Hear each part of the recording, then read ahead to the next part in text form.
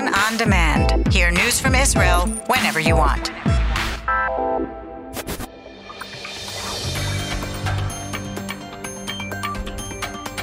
You are listening to the English language news of Khan, the Israeli Public Broadcasting Corporation.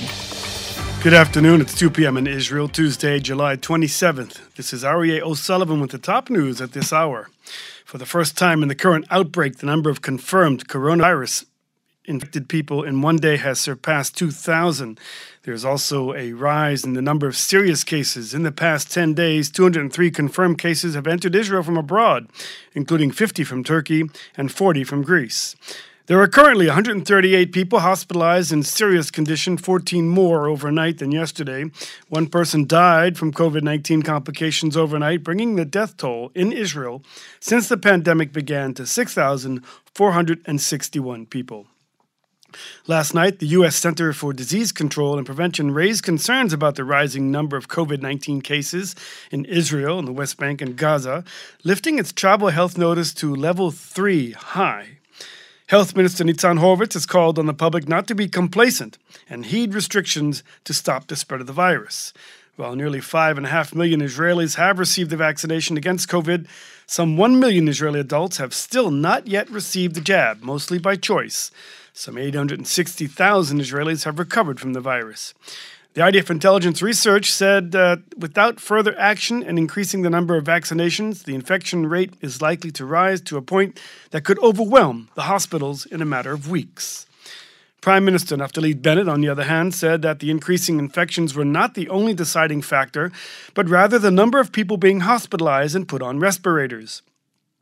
He said that the government has made preserving the economy and keeping things open as much as possible their goal in order to prevent imposing another lockdown. He made the comments during a visit today to a home for the elderly in Jerusalem, where he also called on non-vaccinated youth to get the jab, especially in order to protect their elder relatives.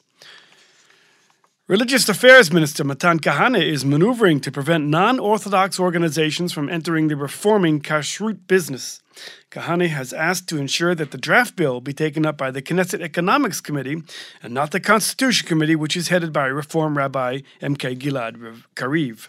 The reforms are aimed at turning the rabbinate from the sole issuers of the kashrut license into the regulators of private kashrut certification groups.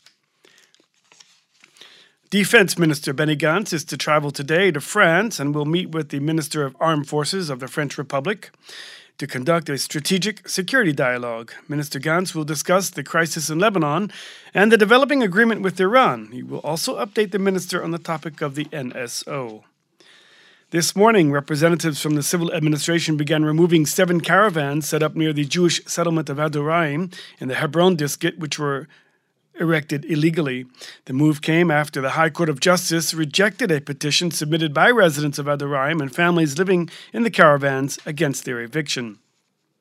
A decade ago, the South Hebron Hills Regional Council set up an emergency center in an abandoned Jordanian army base near Adoraim. And a few months ago, some 7 families moved into the site with government promises that the status of the site would be arranged. In another sign that this government has changed its tolerance towards Hamas, Israel has reduced even further the fishing zone off the Gaza Strip from 12 to 6 nautical miles. The coordinator for government activities in the territories, Major General Ghassan Alian, said the restrictions would go into effect immediately and was taken due to the continued launching of incendiary balloons from the Hamas-run Gaza Strip into Israel. Fire broke out this morning in a field near Kibbutz Sa'ad, and it's suspected that it was set by an incendiary balloon launched from Gaza. The Jordanian newspaper Al Rai reports that Jordanian intelligence have thwarted a planned shooting attack of a cell affiliated with ISIS to murder Israeli soldiers on the border between the two countries. Disappointment at the Olympic Games in Tokyo this morning. Swimmer Anastasia Gobenko failed to score significant achievements in 2 races after record-breaking runs through the tournament. And judoka Sagi Muki was unexpectedly defeated in the final 16. Muki, a former world champion, was defeated by Shamil Borashvili after fighting a match that lasted more than 8 minutes.